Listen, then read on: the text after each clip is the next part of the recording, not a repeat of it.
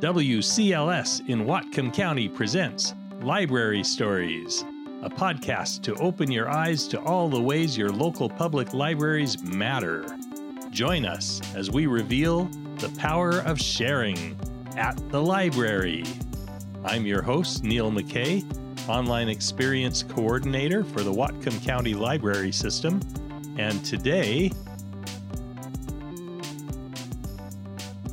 Normally, I would start the podcast with a little friendly banter with my boss, Mary Vermillion.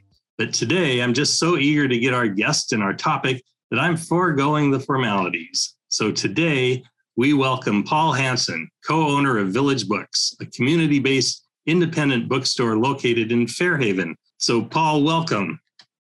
Thank you, Neil. It's great to be here. So I noticed in our conversations via email that your email signature says you're co-owner and steward of Village Books. Can you tell me a little about what that means to you? Oh, sure. Well, the inspiration for that came so we bought the store from Chuck and Dee Robinson, who owned the store for 40 some odd years.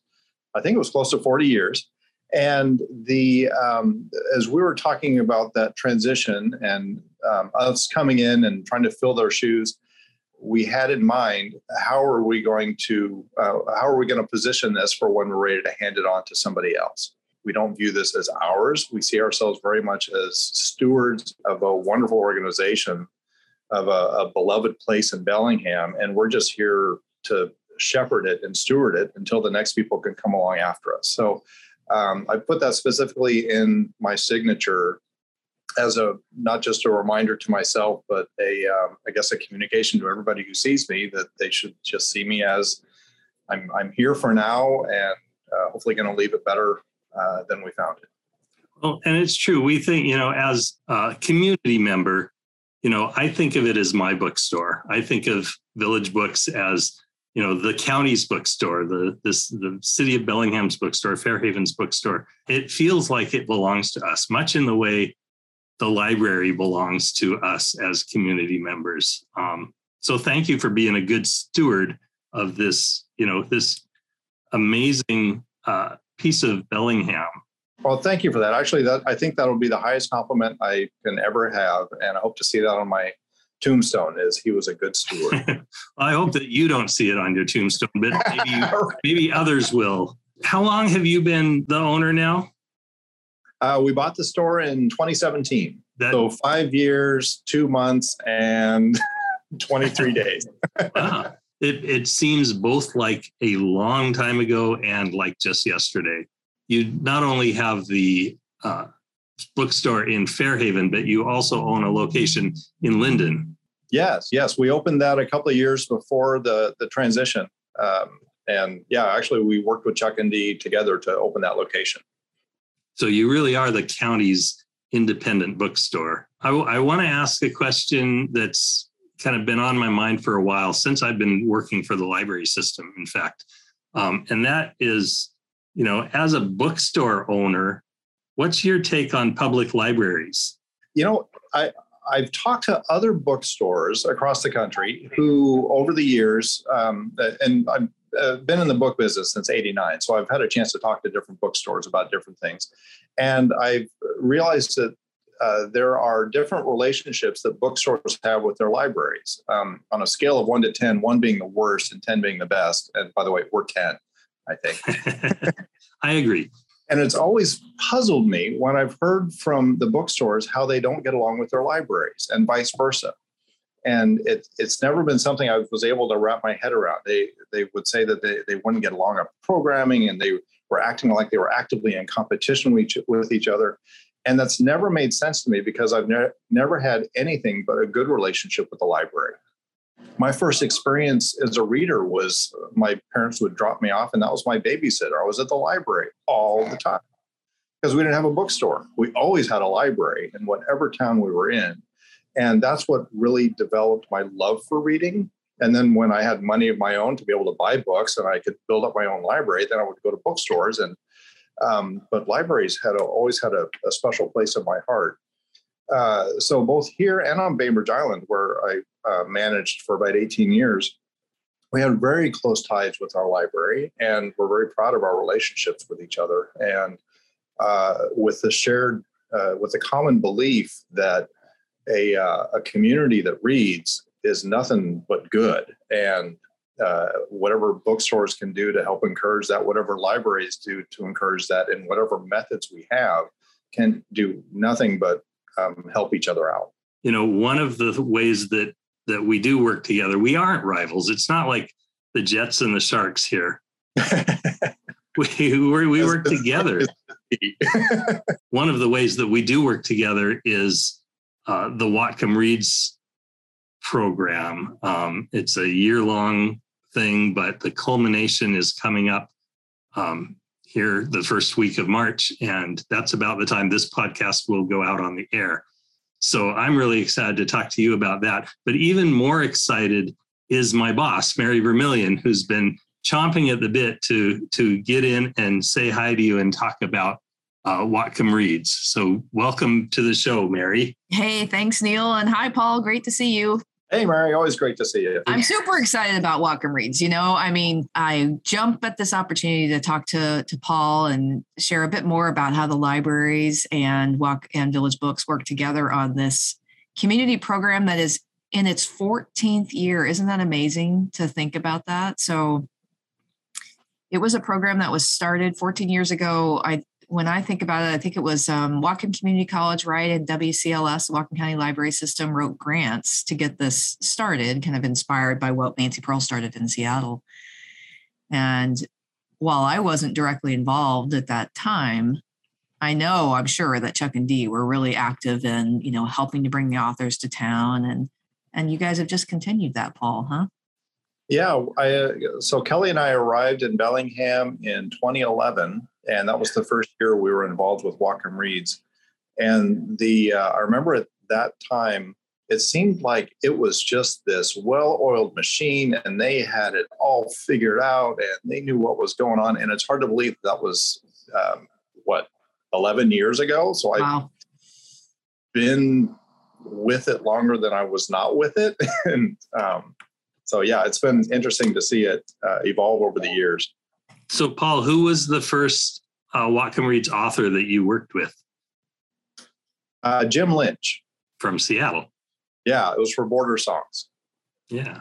So an interesting thing about Whatcom Reads that I found out when I started working for the library is usually there's been a couple of odd years, but usually the author comes to town and spends a few days doing presentations, notably at the Mount Baker Theater and Western. But someone's got to drive around with them. And does that ever fall on your shoulders, Paul? I wish. No, we have never gotten to drive the authors around. No. We're often setting up the bookstore and breaking down the bookstore when they're doing the traveling in between venues. It's funny, you were talking about the number of appearances that the authors have. Mm-hmm. I think our first Whatcom Reads author was Sherman Alexie. And I wasn't here at the time, but I heard that he was working so hard. He had so many events going on. He was exhausted by the end of the week, and he was indefatigable anyway. And he just said yes to everything.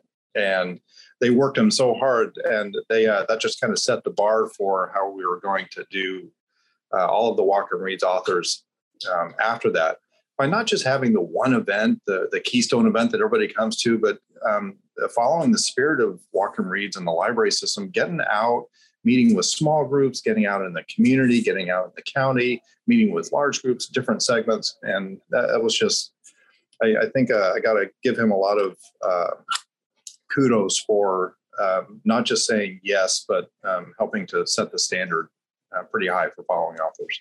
Yeah, I remember seeing him sitting in a classroom. I was sitting in a classroom at Seaholm High School listening to a presentation that year.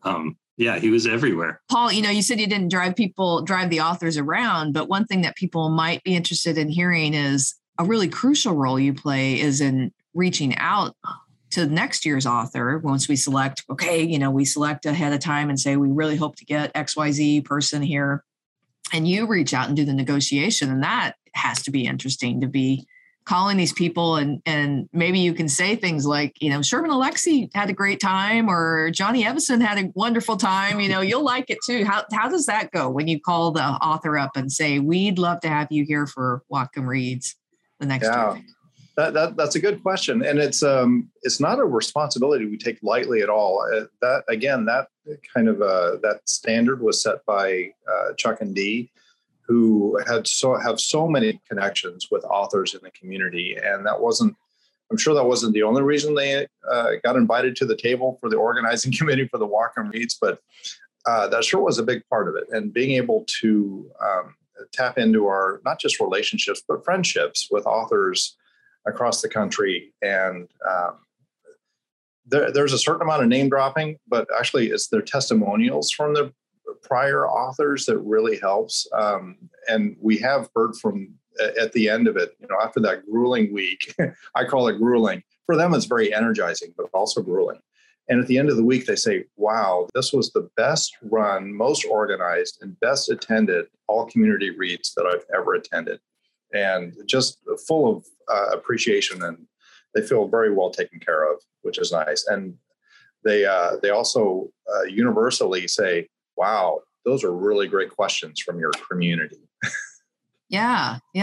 I think back to like Ruth Ozeki, who was here in 2016, and it's different for every author, right? Because they all come with different, backgrounds and experiences and length, size of their backlist, whatever. With Ruth, she even had a short film that she'd done. And so she had this event at the Pickford, which I remember attending, and as well as the typical author talks that we did, and something at the Zen Buddhist Center. And so it just really depends on the author themselves too, what kind of programming we can bring. Yeah. And that's one of the wonderful things about the organizing committee throughout the year. And Neil, you talked about this, how we work on it all year long to get ready for it. It's not there's nothing really cookie cutter about what we do with the authors who come. We really tailor not just all the events leading up to it toward the book, but the events while they're here. We try to gear that toward the author and their books. Like with Sherman Alexie going to the classroom. We had Tim Egan visit the county and talk to an auditorium of I don't know how many schools we ended up busing in, of students who they were talking about the Big Burn as a part of their curriculum. And boy, talk about great questions that came from them.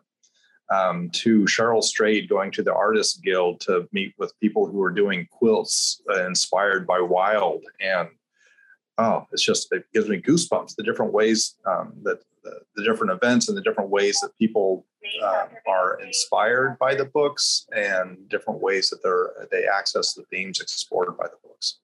Yeah, I think about, so this year, of course, we're lucky we have Michael Christie with Greenwood. And just as a very recent example, so Paul, thanks to Village Books for all the work you put into Whatcom Writes, which is an extension of Whatcom Reads, and it encourages community members to write, an essay, or I think we had some poems this year too. So just to write something inspired by a theme in the book. And this year's prompt was interconnectedness. And, we posted something on social media about Whatcom Writes this Sunday, and the fact that the beautiful new anthology is now available at Village Books.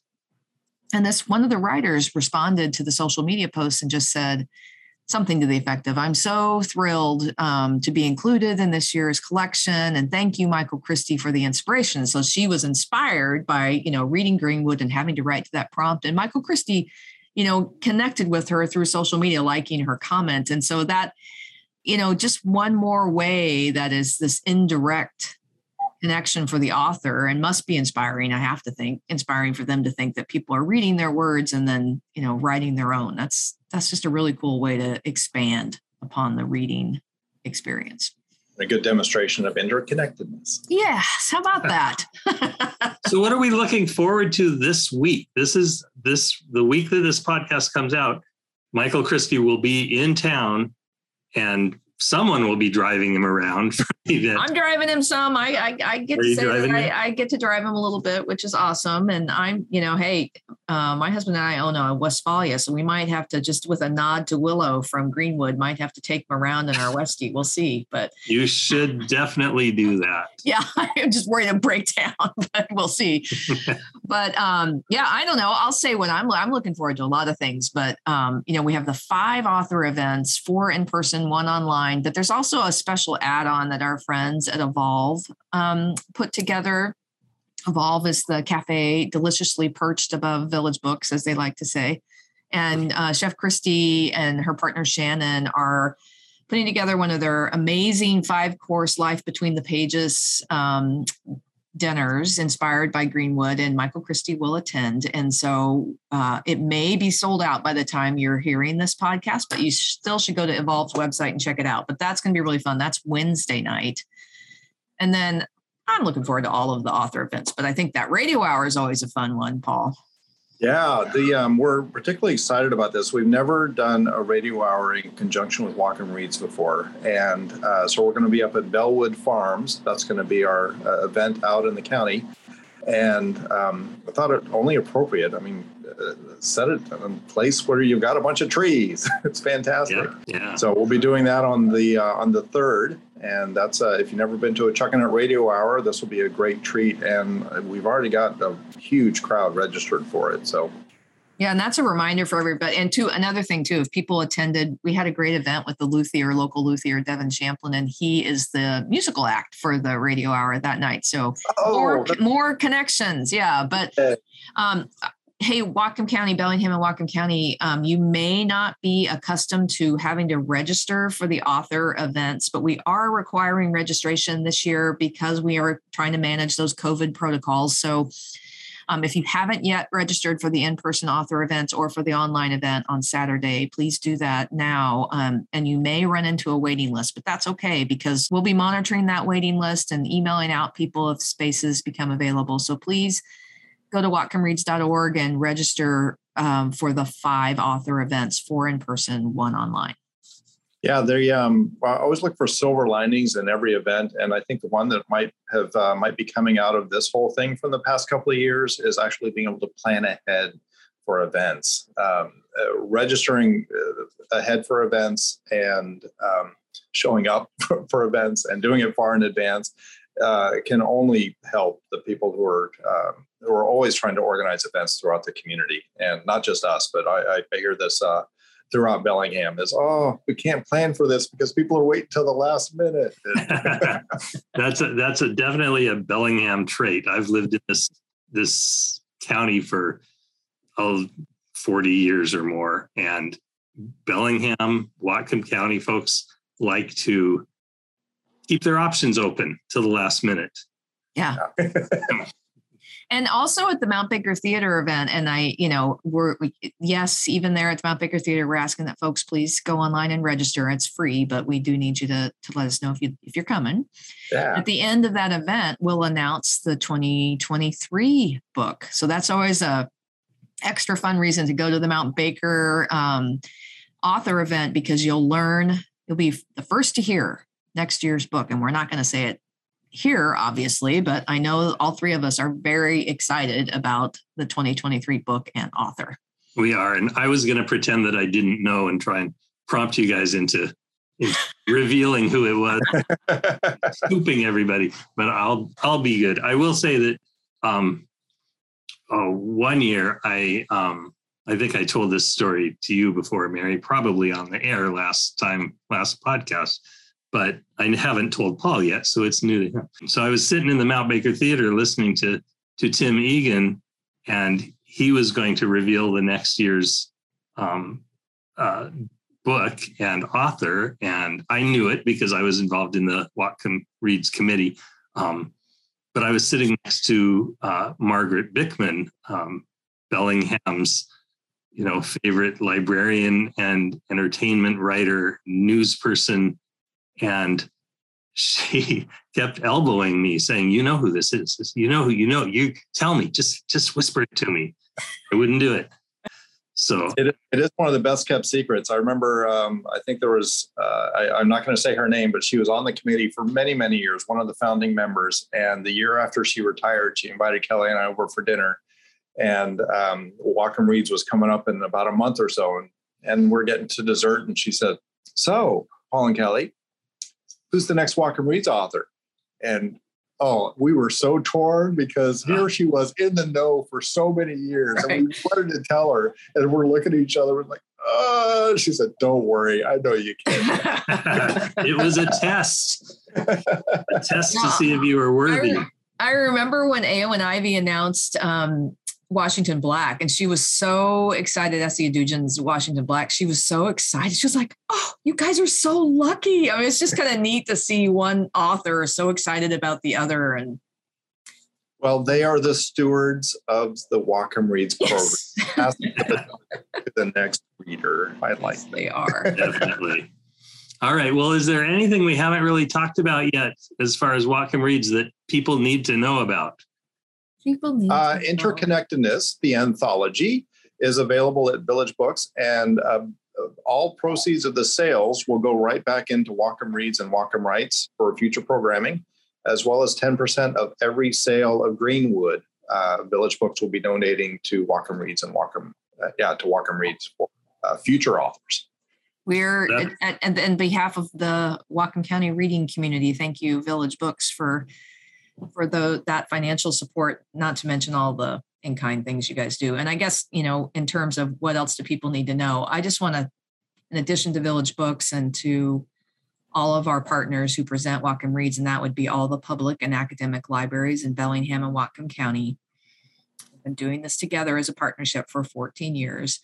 I also want to thank our funding sponsors. And I know it's boring when somebody reads off this long list, but please bear with me because these people really make a difference. And we couldn't do this without their support. And so I want to thank, and you can also find all these names on our website, whatcomreads.org, the Friends of the Bellingham Public Library, Whatcom County Library Foundation, Whatcom County Library System. And this year we received special support from Humanities Washington and the National Endowment for the Humanities for a project we did called the Whatcom Reads Field Guide and Journal, which if you come to the author events, you can learn all about that and pick up a copy. We're also grateful for support from the City of Bellingham, Village Books, Western Washington University Libraries, Allied Arts of Whatcom County, Bellingham Technical College Foundation, North Cascades Institute, and Whatcom Million Trees Project were both incredible partners this year and brought some really special contributions. And we're also very grateful to the Hotel Leo in downtown Bellingham for providing the author accommodations. And just a shout out to Allied Arts, because when you're listening to this, every year Allied Arts does an art challenge for Whatcom Reads and local artists, just like the writers write to a theme.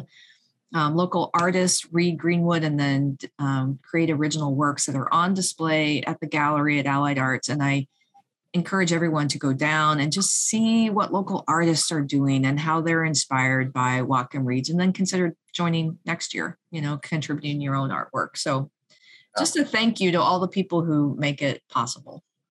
Yeah. I don't usually do this, but can I say one more thing about that, Mary? Yeah. You brought up a good point. When people bring up the financial sponsors, oftentimes they are just financial sponsors, which is, God bless them because they keep the things going. And that transaction of giving money to an organization to help make something possible is so useful. That list of people that you read weren't just financial sponsors, they're community partners. Yeah. And there might be a financial aspect to it, but there are people in each of those organizations who are not just don't just believe in what we're doing, but they're invested in what we're doing, and they're taking time and doing programming around all of these different programs that we're doing. So this is not just a monetary support. This is truly community building and interconnectedness on a level that's far more than just a transaction. So thank you to those community partners. Absolutely, I agree, and I would say that list change. There are people who are stalwart supporters, right? And they're there every year with their support, whether it be financial or in kind. But that list also changes every year. Again, we're talking about how what the author brings to Whatcom Reads influences our programming. And the same is true for our partners. So every year, because we're exploring different themes in a book, different partners join us. They say, hey, we'd like to talk about, let people know about what we're doing, the work we're doing in the community. Or, hey, we'd like to facilitate a conversation that helps people to explore themes from the book. So when we announce the 2023 book, I hope that people listening to this will say, I wonder how my organization might get involved. And it doesn't have to be money. It's just the tagline is read the book, join the conversation. How can you help further the conversation? We'd love to hear from you. So reach out to us if you'd like to get involved. Yeah. Well, and you can see why I always bring Mary along with she just talks and talks. Because I just ramble. She's focused. I do want to ask Paul, I know this may get cut out of the thing, but just in case we can use it. Can you ask him your book questions, Neil? Oh, the book. See, because I know you can do it off the top of your head, Paul. You don't need any advance prep. So, Paul, I know you're a faithful listener to our podcast, and you clearly are aware that every guest that comes in, I ask a couple of questions about the books that they're reading. With you, it's going to be a little different because as a steward of the community's bookstore, what I want to know, I'm going to ask just about a couple of books that you can think of. You don't have to think real hard. It doesn't have to be, the perfect answer. But, since you own the great independent bookstore in Bellingham and Whatcom County, what are people reading? What do you see that people are really enjoying reading these days? Oh boy, that has put me on the spot. Actually, our Chuckanut Reader is just about to come out, and one of the features that we do in our spring issue is to say what Bellingham was reading in 2021. Mm-hmm. So we've got our top 40 list that we're just about to release, and you'll be able to see from the list, Greenwood is at the top of the list. No surprise. They're really very much reading that. They're also reading we're reading a lot of books about getting in touch with nature, getting back outside, a lot of hiking books. Bellingham is very outside focused anyway, but that's a lot of the books that folks are reading. I think last year, and hopefully not this year, one of the trends that people were reading was anxiety, how to deal with being anxious. The year before that, it was how to be happy. So I look forward to seeing what this year is going to bring, and if it's going to be some maybe some less neurotic books. Yeah. Oh, do you still read a lot of speculative fiction, Paul? Yeah. That's kind of your primary lane, right? I know you're an avid reader, you read lots, but I don't know that we've ever had anybody on the podcast, on the show, who's talked about, recommended speculative fiction. Speculative fiction. Well, what's a title that you've been reading or that you really enjoyed? I'm gonna give you two titles. One is that's already been out, that it really appeals to the Dungeons and Dragons nerd in me from high school, and it's called Black Tongue Thief. And this came out in hardcover last year, and it's coming out in paperback very soon.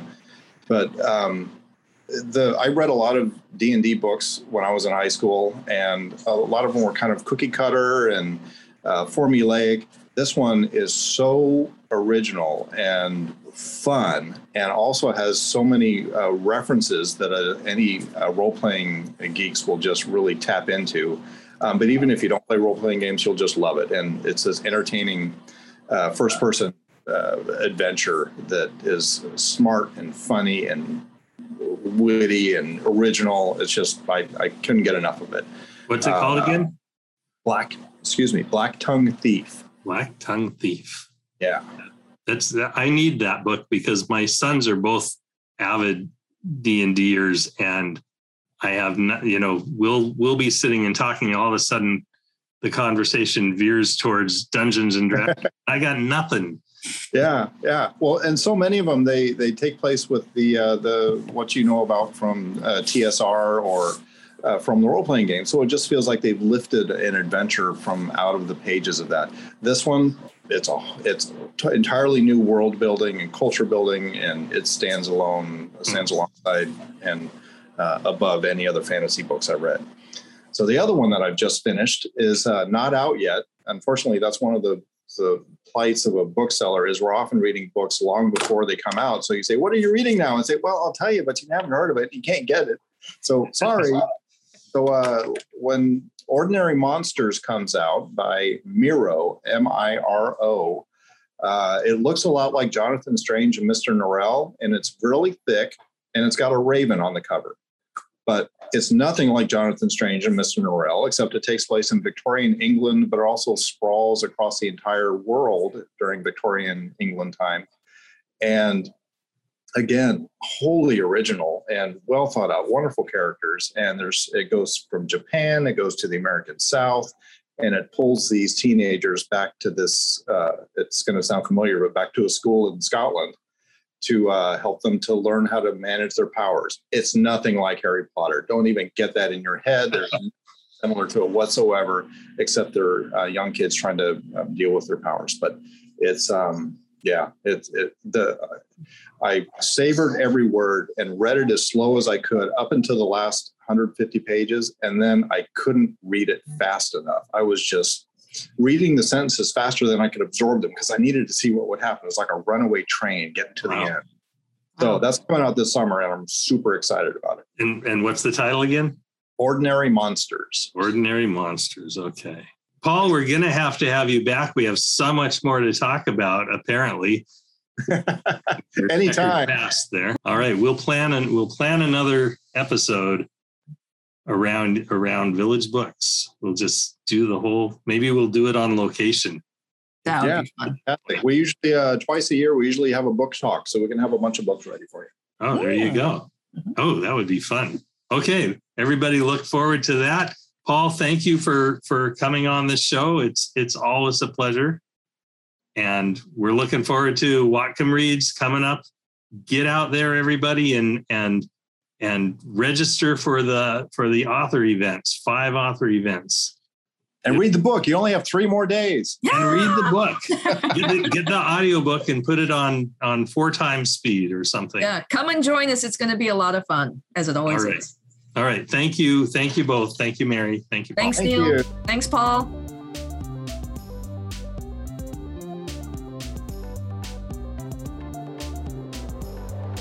Today, we're fortunate to have with us a community member who just finished reading Greenwood.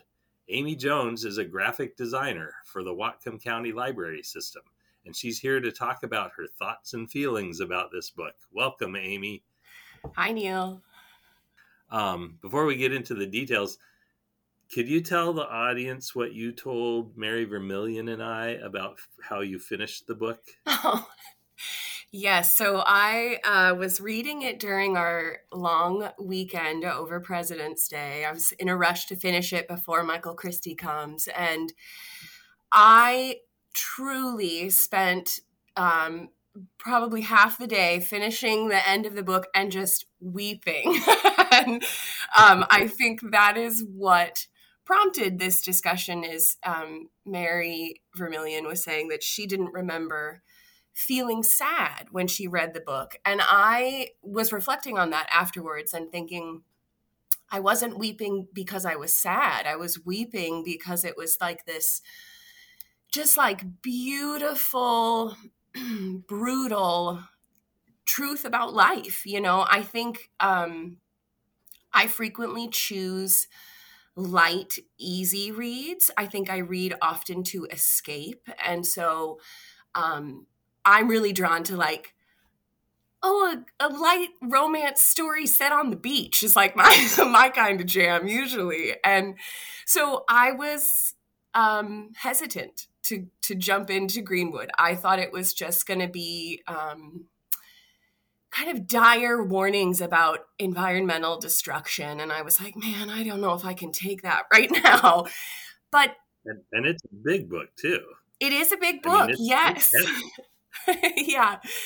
I was surprised though that it was yes, environmentalism was woven throughout the story, but I don't feel like for me that was the central focus of it. I feel like it was truly about.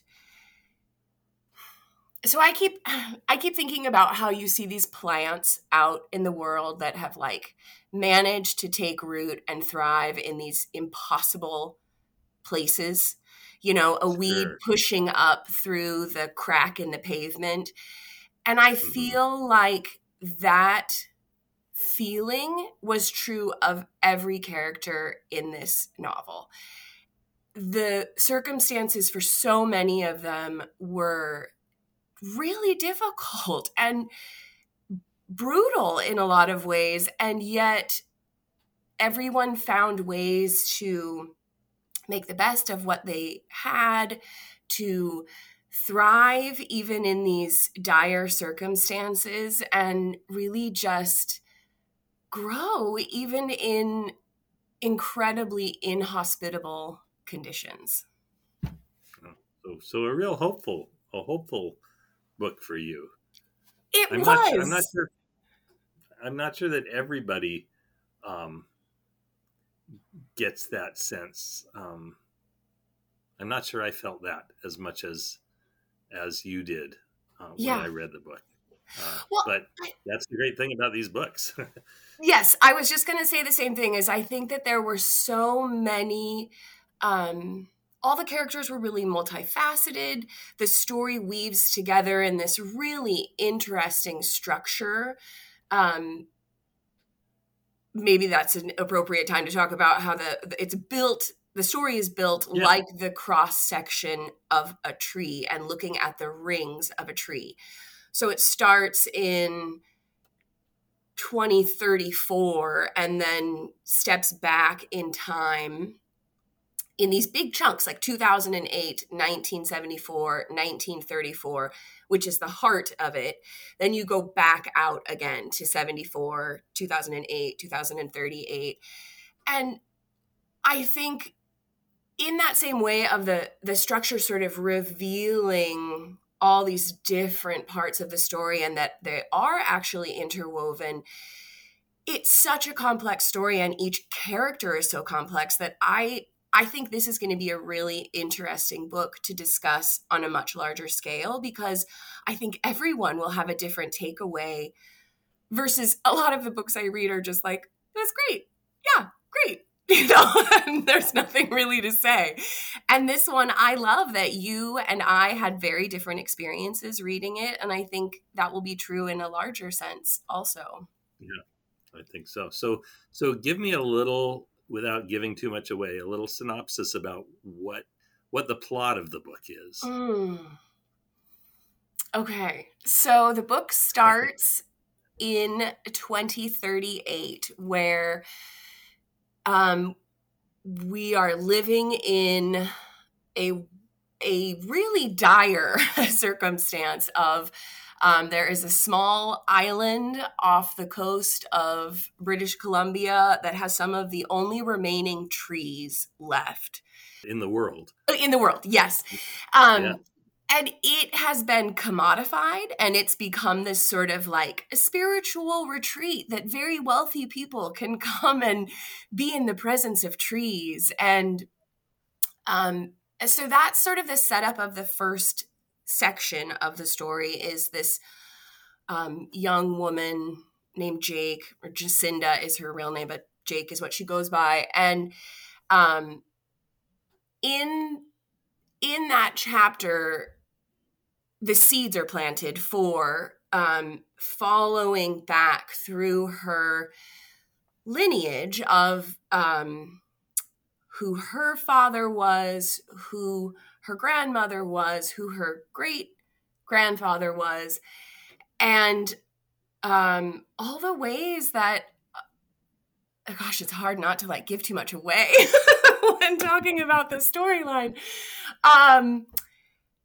Really how all these lives were interwoven and rooted together, even when each successive generation may not know that story or understand the implications, but how we are all impacting each other's lives, even if we don't know that.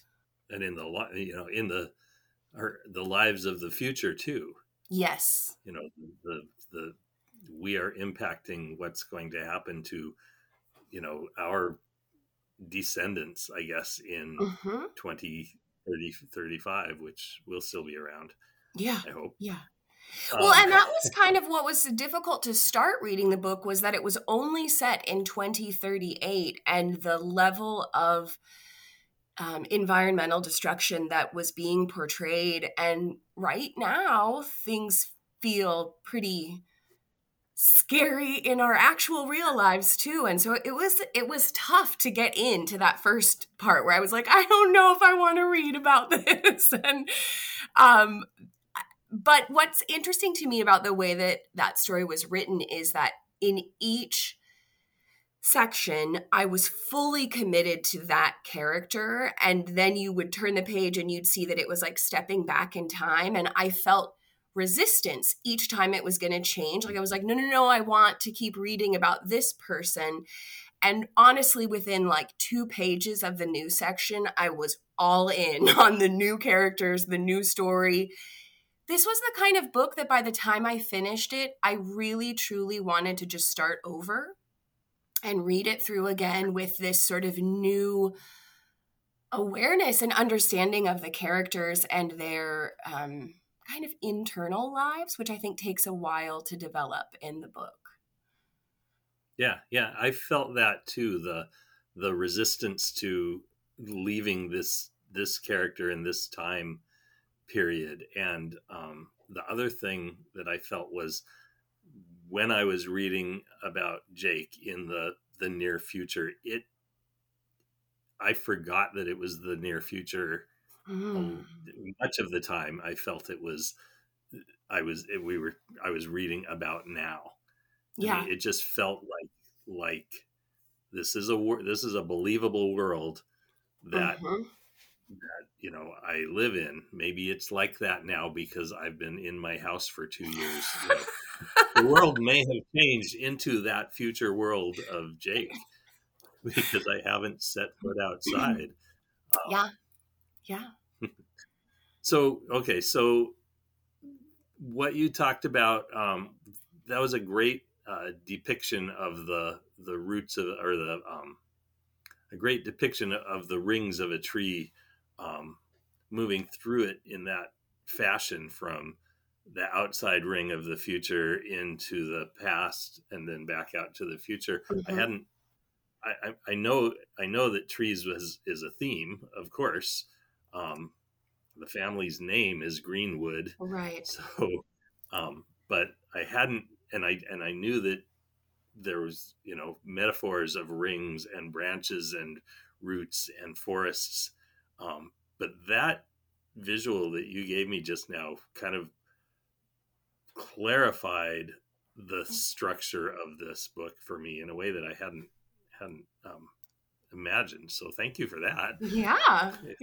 Anything that comes out of this podcast, I've gotten that, and now I can go back and read the book again. Yeah.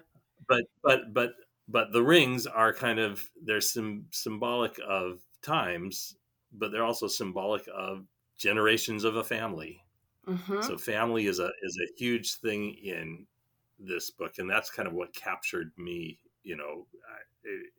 I know that the audience may not know, I'm really pretty fascinated with my own family history, and my grandfather and my grandmother, and the origin stories of how we came to be. This book, I guess, makes me sort of think of, what's going to go on with my family. How does, I don't have a question to go with. Well, I thought it was interesting about the family element to the story, because I agree with you. Family is just as much a central theme as all of the tree analogies and metaphors. And but I thought it was really interesting how the lineage of this family is complicated. It's imperfect. There are all kinds of character struggles and people really being lost and trying to find their way back to themselves, back to the people they love, And I appreciated that it really held the truth of the fact that these same people, our families, have shaped us. We react to them, against them. We make choices in reflection of the choices they've made. We are all so intertwined. And I think that's why I loved the tree ring analogy that Michael Christie used, because, I'm the outer trunk of a tree is what we see and what the world is interacting with, but all this other stuff exists inside and affects that external ring, right? And so for all of us, the life we're living right now is that external ring. And then we have all this other stuff that has been handed down to us, whether we know what that is or not. And we're all just trying to do the best we can and live our truest life, or the best life we can do for ourselves. And, I really like that you were talking about how suddenly now you're shifting from thinking about all the people who came before you to thinking about what's going to come after you. And I think that's part of it, that, we don't often know how we will affect other lives or even the world. And I appreciated that this story found a way to embrace all of the multitudes and possibilities at the same time. That family can both be what you love and what supports you, and be the thing that drives you the most insane, and that you make choices in your life to react against, but are still the people who are your roots and hold you up in a lot of ways. And I think in my experience, family is that complex. And I liked seeing that reflected in a story rather than a simplified version of a neat and tidy little family, like a sitcom. Yeah, it very much was a complex family with a lot of love and hate going side by side. Yeah, that was a powerful piece of that story. Okay, anything else you want to say about this book that that I didn't ask the right questions for? Did I miss anything? I don't think so. I mean, for me, I just think the best way to talk about this book is just that, as much as there is pain and loss and disappointment, there's also always hope and forgiveness and love. And we all somehow bear the unbearable, and we endure. And beyond endure, I think we adapt and we grow and we find a way to keep going on. And I think that's the really beautiful, hopeful message of this book. And for me, I need that message right now more than ever. It feels like really hard times, and it's nice to rest in this story where we're not trying to turn away from the hard times, but saying that there can be beautiful things in the hard things too.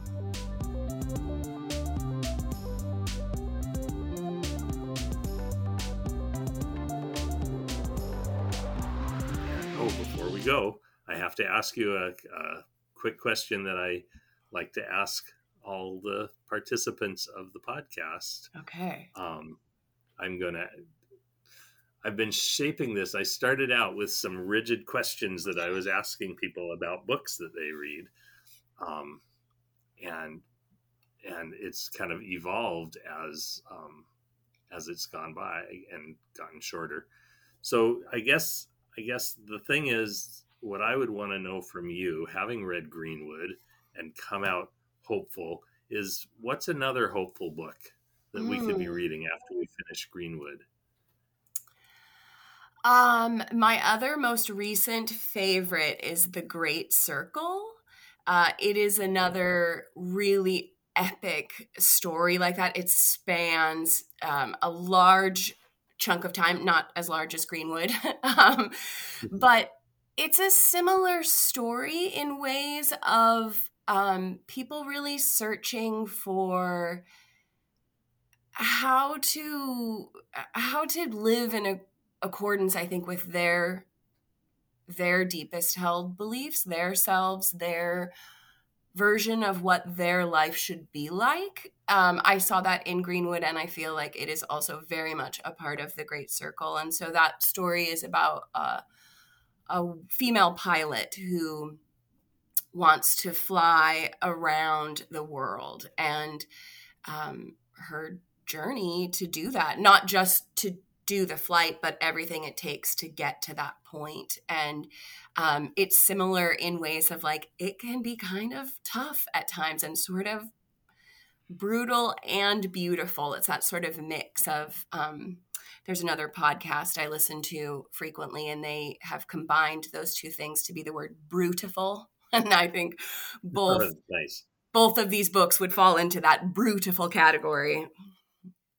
But both end up, I think, giving me hope. So, and that's called The Great Circle? Yes. Okay. We'll have a link to that one as well in our podcast notes. Okay, great. All right. This has been a great conversation. I've learned a new word, brutiful. It's all metaphors and family. This has been great. We'll have to do this again, Amy. Yes, it's always fun talking to you, Neil. That's our show. Don't forget to register for upcoming Whatcom Reads author events. Find details and links at whatcomreads.org. 1,000 thanks to our guests today, Paul Hansen and Amy Jones. Is that her real name? I'm skeptical. And deep appreciation to my boss and co-conspirator, Mary Vermillion.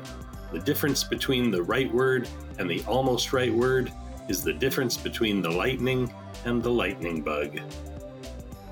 Follow this podcast on your favorite platform, or find all our episodes at wcls.org/podcast. If you're enjoying this podcast, tell a friend, share it on your social media, write a letter to the editor, send a message in a bottle. Thank you for listening, my friends.